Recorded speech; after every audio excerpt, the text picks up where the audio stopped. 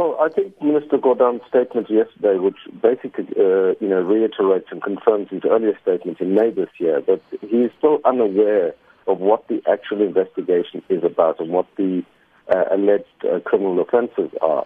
It would appear from the letter that Mr. Gordhan's lawyers sent to the Hawks yesterday, that they are arguing that there has been no criminal offence that has been allegedly committed, either under the National Strategic Intelligence Act or under the Public Finance Management Act. So it really does seem that it is a political strategy to undermine rather than a legal issue that requires his further cooperation at the moment. And I think it's to Mr. Gordhan's credit that he has engaged fully with the Hawks in terms of that letter and has stated to them that he is willing to engage with them further, to assist them if they have any further questions, but they're simply repeating issues that he has already dealt with. Is there a legal basis to charge Mr. Gordhan?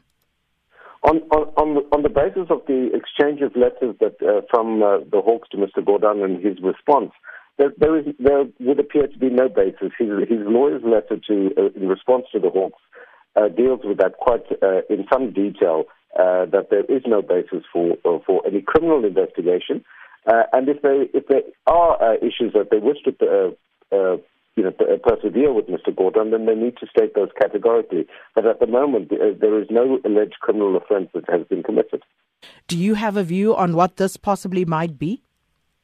Well, it would appear, quite clearly that this is part of a political ploy from wherever it emanates to undermine and destabilize not just the minister but the whole of Treasury.